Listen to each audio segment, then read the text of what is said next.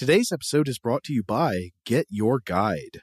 Want to make your next trip unforgettable? There's an easy way to do that. Book a Get Your Guide travel experience. Whether you're into food, nature, culture, sports, immerse yourself in the things that you love on your next vacation. For example, you could check out the Sherlock Holmes tour in London. You could take a pasta-making class in Rome, experience the San Diego whale and dolphin watching cruise, or go whitewater rafting in the Grand Canyon. They've got a night helicopter flight over Las Vegas, a New York City street art and graffiti tour. They've even got a Chicago river cruise and architecture tour. I have to stress that my family went on one of these architecture boat tours of Chicago, and it's absolutely phenomenal. This is the kind of thing that you want to turn to Get Your Guide for. Whatever you're into, you'll find an experience you love. Discover and book your next unforgettable travel experience at getyourguide.com. AirPods Pro with adaptive audio automatically keeps out the sounds you don't want to hear so you can listen to your music, and lowers your music to let in the sounds you do need to hear. Hi there. Hi, what can I get you? I'll have a strawberry mango coconut probiotic smoothie with wheatgrass. Anything else? Extra wheatgrass. Here you go. AirPods Pro with adaptive audio. Available on AirPods Pro 2nd generation when enabled. Today's episode is brought to you by Alienware. During Dell Tech Fest, score game-changing innovations with limited-time deals on select next-gen Alienware gaming tech. New dimensions await with advanced gaming systems like the Alienware M18 laptop, powered by an Intel Core i9 processor, featuring awe-inspiring visuals, liquid cooling, three-dimensional audio with Dolby Atmos, and impressive overclocking potential. Your dream setup, amazing prices, and free shipping await you for a limited time only at alienware.com/deals. That's alienware.com/deals. Hey Sarah, I loved that spring break vlog you posted on Zigazoo. OMG, you watched it? Yeah, it was so cool. I think you're so talented. Social media is only positive with Zigazoo, the world's largest and safest social media network for kids. In Zigazoo, all community members are verified kids like yours, and all content is fully human moderated. Try out Zigazoo this spring break. Download the Zigazoo app today. Welcome to Stuff to Blow Your Mind from HowStuffWorks.com. Hey, welcome to Stuff to Blow Your Mind. My name is Robert Lamb. And I am Julie Douglas. You know, the universe is out there just waiting for us to explore it. And as we explore it, of course, we're going to ravage it for resources when appropriate, when we need it. Because we're going to need stuff out there. We're going to need to build things. We're going to need to drink things, eat things, live on things. So it's all up for grabs. We need to terraform, we need to get out there and really start to get some real estate out there. Yeah. As far as we know, there are no extraterrestrials. There's no one to dispute our claim, so it's all ours. So. You think. Yeah, actually, we are going to talk about something that has been in the news quite a bit, asteroid mining. And just recently, NASA announced that starting next month, 6 astronauts are headed to the NASA Extreme Environment Mission Operation, NEMO, the underwater habitat off the Florida coast that will serve as a simulator for the long-duration mission to an asteroid. Yeah, this is pretty amazing stuff. Just to give a quick rundown of our history exploring asteroids, I should point out that the first spacecraft to take close-up images of asteroids was NASA's Galileo in 1991. It also discovered the first moon to orbit an asteroid in 1994. In 2001, after NASA's NEAR spacecraft intensely studied the near-Earth asteroid Eros for more than a year from orbit, mission controllers decided to try and land a spacecraft on it. Although it wasn't designed for landing, NEAR successfully touched down, setting the record for the first craft to successfully land on an asteroid. 2006, Japan's Hayabusa became the first spacecraft to land on and take off from an asteroid. Show-offs. And then NASA's Dawn mission, launched in 2007, began exploring Vesta, the asteroid, in 2011, and that brings us pretty much up to modern times. Yeah, and Japan's Hayabusa also took samples from that asteroid, too, which we're going to talk about. So also managed to loot it a little bit. Yeah, a little bit. Now, what is an asteroid, right? An asteroid is a small, airless, rocky world revolving around the sun. They're too small to be called planets. Some of them are also called planetoids or minor planets. And in total, all of them combined, their mass is less than that of Earth's moon. It's true, and they are found between Mars and Jupiter. And the idea is that when Jupiter was a new world, we had the formation of the solar system about 4.6 billion years ago, Jupiter prevented any planetary bodies from forming between that gap of Mars and Jupiter. And that created this asteroid belt, this bit of debris of the leftover material. Yeah, it's kind of like when you're baking a cake or something, or making some bread. There are always going to be little leftovers, right? Yeah. And we all know that sometimes the leftovers are actually more delicious than the finished baked good itself. Which means your finger wants to dock those leftovers and bring it to your mouth to taste it. Right. And basically that is what we were talking about. Yeah, there is some wonderful stuff in these leftovers that could certainly be of use to us. For instance, there's platinum. Yes. Which I have the data here on how much that would worth. Oh, yeah. It's only worth $1,500 an ounce. Oh, yeah. And when we don't have the exact math on it, you're talking about trillions of dollars worth of platinum. The potential to mine trillions of dollars of platinum from these asteroids. Then you have gold, which we all love, of course, and is also useful in the circuitry and other methods that beyond mere jewelry. Right. And then there are rare earth minerals. There's water, which doesn't sound all that amazing at first because you're thinking, well, we have water here. But if we are planning to eventually move out into space and to explore the cosmos, we're going to need more water, and we're going to need water from sources that are closer at hand than the home world. So we could conceivably harvest it from these rocky planetoids. Right. And then we could also use the hydrogen and oxygen from that water to produce fuel for our spacecrafts. Right. So basically you would have all these materials available to you in space, right? You wouldn't have to hike them from Earth to space. Yeah, because especially if you're bringing it from the planet's surface, you're talking about the cost of traveling to orbit with it. Yeah. You need a heavy lift vehicle for that. And then you're going to have to transport it the rest of the way to wherever you are. It's a classic example of the supply chain. Yeah. Far better to obtain goods and water and foods or whatever along the way than to ship it all the way to you. I read somewhere that 1 liter of water is basically worth $20,000 in space. Yeah. So, that availability of that specific water there. Okay, so there are a lot of people who are trying to round up these asteroids, or thinking about it, I should say. And one of the big players is a company called Planetary Resources. Co-founders of Planetary Resources are Peter Diamandis. He created the really successful X Prize Foundation that gives awards to accomplishments in technology, particularly space. And Eric Anderson, X Prize board member and chairman of the Board of Space Flight Federation, and then several ex-NASA engineers and astronaut, some planetary scientists, and then just like a little gaggle of billionaires. Filmmaker James Cameron, Google executives Larry Page, Eric Schmidt, so on and so forth, Ross Perot Jr. On one hand, we have people with more money than they know what to do with. Right. People with a lot of money who are dreamers. I mean, certainly James Cameron is a great example of somebody with lots of money and in some very heartfelt ideas about where we are in the world and where we could go from here. So there's that. And then you have the X Prize individuals and the X Prize mindset of let's stir up commercial interest in space. Let's get this going. Let's get people interested. Let's get these projects moving because that is the future of space travel. It's like the X-Men of asteroid mining, I guess you could say, right? In a way. I mean, what you have is you've got the vision, you've got the money, and you've got the know-how. That's why we wanted to mention all these different names and the people who are involved in this, just to give you guys an idea of how very serious this actually is, that this will be happening probably very soon. And they have a game plan. 3 phases. The first phase is Acrid 100. That's the spacecraft series, Acrid 100 series. And they're planning to launch this in 24 months.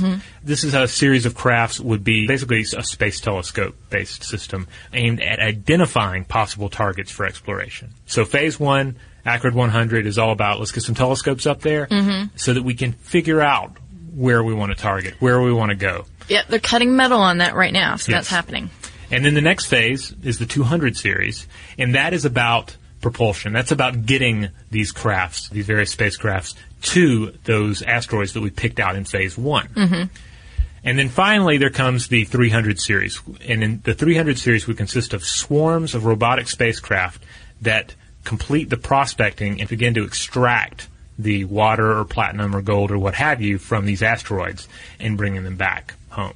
So phase 1, find them. Phase 2, travel to them. Phase 3, prospect, and bring it back.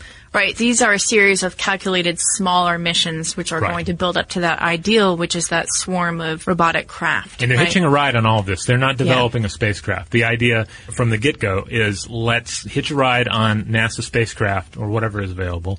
We're not having to develop as much technology on our own. We're bringing in technology from this company, and we're building something. We're building something, getting it out there, and completing these phases. And they're not going to mine it right away. They want to tap it for volatiles, materials with low boiling points such as water, oxygen, nitrogen, and so on, which, again, critical supplies in space. And then, again, as you say, the last step then is to get those precious minerals from the asteroids and bring them to Earth. One way would be to launch equipment to a distant asteroid already explored previously by a souped-up space telescope. Another might be to use the small spacecraft to bring a smallish asteroid near the Earth, and a rock could be brought into orbit around the Moon where it could then be mined. Or it could be both. A small operation could start work while the asteroid is being towed to Earth, getting a few years head start. It sounds like a great plan there, because why waste that time that it's in transit when you could be harvesting it along the way? All right, well, we're going to take a quick break, and then we're going to get back to all of this. So hang in there 1 second. Have you heard about the social media platform for kids? It's called Zigazoo. It's a great place where kids like me can come together to make fun videos. Zigazoo is moderated by real, live people who review content before it's posted on the feed. Oh, I especially love the dance challenges. So much fun. Oh, and there's no comments or messaging, so you don't get any of that negativity that's all over other social networks. Oh, my friends love it. I love that it's kid-safe COPPA certified. I don't know what that means. It means it has built-in privacy protections for your online data. That's great, but I wouldn't be doing Zigazoo if it wasn't fun. She would not be doing it if I didn't think her data was safe. Zigazoo, the world's largest social network. For kids. Download the Zigazoo app today. Apple Card is the perfect cashback rewards credit card. You earn up to 3% daily cash on every purchase every day. That's 3% on your favorite products at Apple, 2% on all other Apple Card with Apple Pay purchases, and 1% on anything you buy with your titanium Apple Card or virtual card number. Visit apple.co/card calculator to see how much you can earn. Apple Card issued by Goldman Sachs Bank USA, Salt Lake City branch. Subject to credit approval. Terms apply. There's plenty to celebrate in March and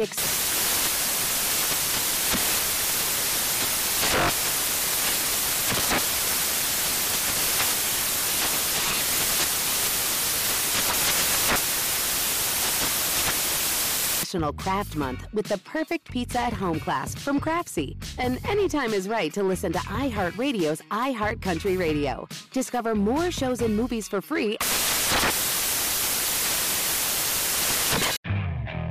Okay, picture this. It's Friday afternoon when a thought hits you. I can spend another weekend doing the same old whatever, or I can hop into my all-new Hyundai Santa Fe and hit the road. With available H-Track all-wheel drive and 3-row seating, my whole family can head deep into the wild. Conquer the weekend in the all-new Hyundai Santa Fe. Visit HyundaiUSA.com or call 562-314-4603 for more details. Hyundai, there's joy in every journey. 2024 Santa Fe, available early 2024. And we're back. A lot of really great information on this came from a blog called Bad Astronomy by Discover Magazine. So if you guys want to check out a little bit more about this, I believe there are several articles on this. But one of the really interesting things that came out of Bad Astronomy is why exactly they're doing this. Because I thought, well, obviously they're looking for some money here, right? Right. That is the first thing. But here's the deal. This could be big money, right? Trillions. But this is not money that they'll probably see, these investors will see in their lifetime. It's very possible because this is going to take a while, and this really is much more about sustainable space exploration, which I think is the coolest part about this. Yeah, I mean, some critics have pointed out that there is a certain level of ego trip to this as well. Oh, absolutely. So that's very much involved. This is like Richard Branson. You can take your suborbital flight and put it in your pipe and smoke it because we are going to go mine an asteroid. Yeah, in terms of like guys hanging out. Though Branson does have the ice cube shaped like his own head, and that's... Yeah, they're going to have to top that. But one of the things I thought was amazing about this is that they already have positive cash flow. or so they claim. They're just working on getting phase 1 up and going. But they already have relationships with NASA. They have money coming in. It is a functional company at this point. Well, I mean, the idea is that it could be a win-win for NASA, too, because they could then have access to materials and information. Right. They could sell some things back to NASA. It's really cool stuff. The way that it's being planned out, obviously it's very like baby steps, and it's very careful in the way. And like they realize this is a very difficult thing to do. You just don't go lassoing an asteroid. Well, but their argument is it's difficult, but it's not impossible. Exactly. And if you look at these, the pros and the cons are kind of summed up in this as well. Yeah. You have these 3 steps. Step 1, finding asteroids, very doable. We've done it. It can be done. No doubt about it. Step 2, travel to an asteroid. It can be done. We already mentioned it. We've done it before. Right. That's definitely doable. Step 3, swarms of robots mining asteroids. Not so much. At this point, we're getting into a level of technology that we haven't perfected, we haven't tested, we haven't worked out all the kinks. That doesn't mean it's not doable. It's very doable, but that is more of a leap in technology. Now, by the time they get to phase 3, you could argue that, well, the technology will be there, or the companies aligned with them will have developed it. But some critics have pointed out that that is a potential flaw in the plan, in that there is a fairly large gap between the 200 series and the 300 series. Right. Time, money, and technology, right? Those are some of the cons. Another con is that this is not for planetary resources per se, but similar operations like mining the moon, where the idea is not the mining the asteroid, but the moon could deplete moon's materials, our moon's materials. So that's not something that people are totally excited about, but still, it's a different animal here. Pros, we should talk about this. The future of space exploration is not dead, at least from a perspective here in the U.S., where we've shuttered so much of our space exploration. The expense is not footed by the public, but by private companies, so that's good. And then, again, NASA has access to materials and information.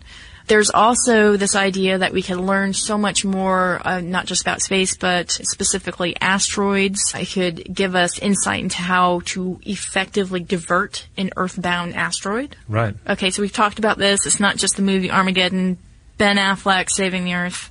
We don't need Ben Affleck anymore.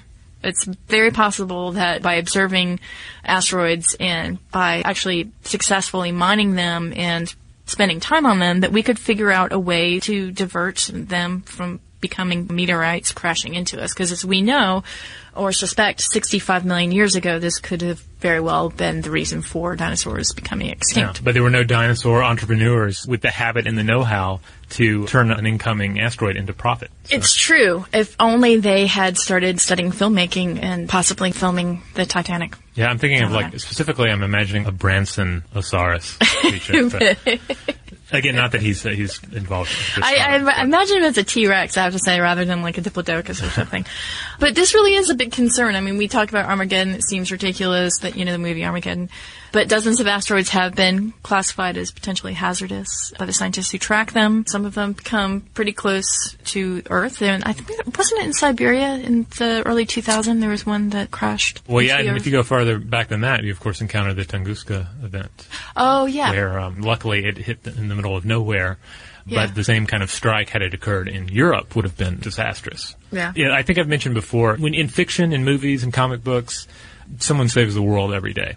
Saves the world. And in reality, about the only thing that we have, the only effort that we can definitely say this may save the world one day in a very tangible manner are our near-Earth object protection efforts. The idea of let's figure out how to divert an incoming near-Earth object before it actually hits the planet. That's one of those situations where you can definitely point to that and say, yes, if we develop this technology and we get it refined, we're tracking everything, and then we have the ability to actually alter the course of one that's headed towards us, that could save the planet in a very, very real and very meaningful way. But then, of course, there's the problem of asteroid miners like hanging out mining and possibly getting chunked in the head with a bit of space junk.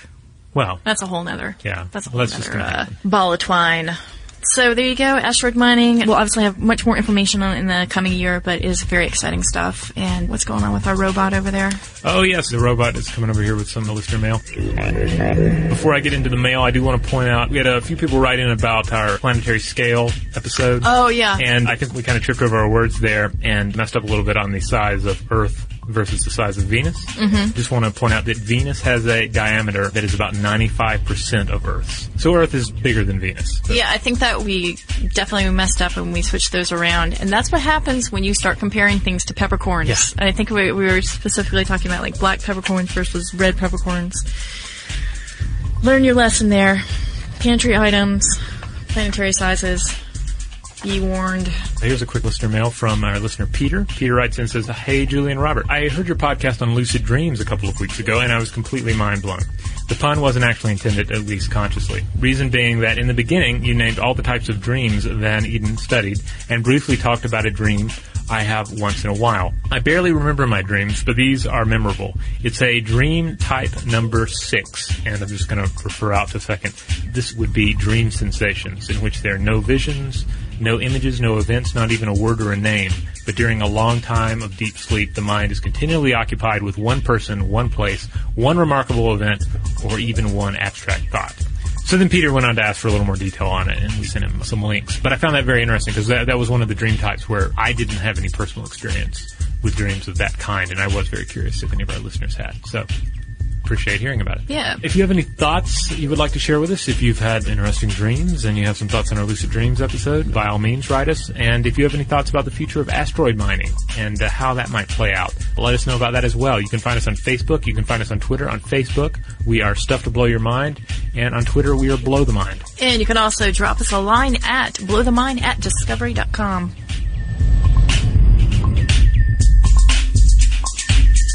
For more on this and thousands of other topics, visit howstuffworks.com.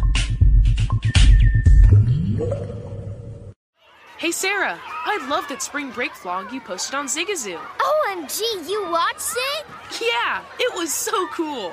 I think you're so talented. Social media is only positive with Zigazoo, the world's largest and safest social media network for kids. In Zigazoo, all community members are verified kids just like yours, and all content is fully human moderated.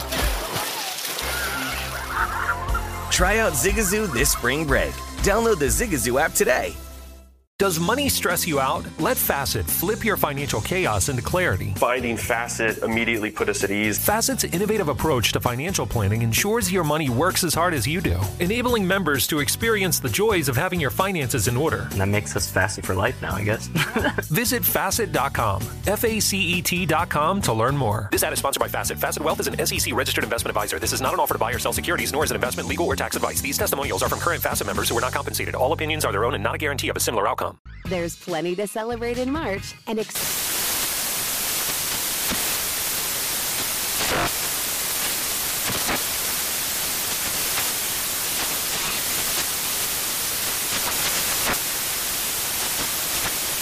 National Craft Month with the perfect pizza at home class from Craftsy. And anytime is right to listen to iHeartRadio's iHeart Country Radio. Discover more shows and movies for free. This is Tracy V. Wilson from Stuff You Missed in History class. The national sales event is on at your Toyota dealer, making now the perfect time to get a great deal on a dependable new car. Like a legendary Camry built for performance and available with all-wheel drive, you can count on your new Camry to get anywhere you need to go. Or check out an affordable and reliable Corolla with a trim for every lifestyle. From the hip sedan to the sporty hatchback, there's a Corolla built just for you. Check out more national sales event deals when you visit buyatoyota.com. Toyota, let's go places.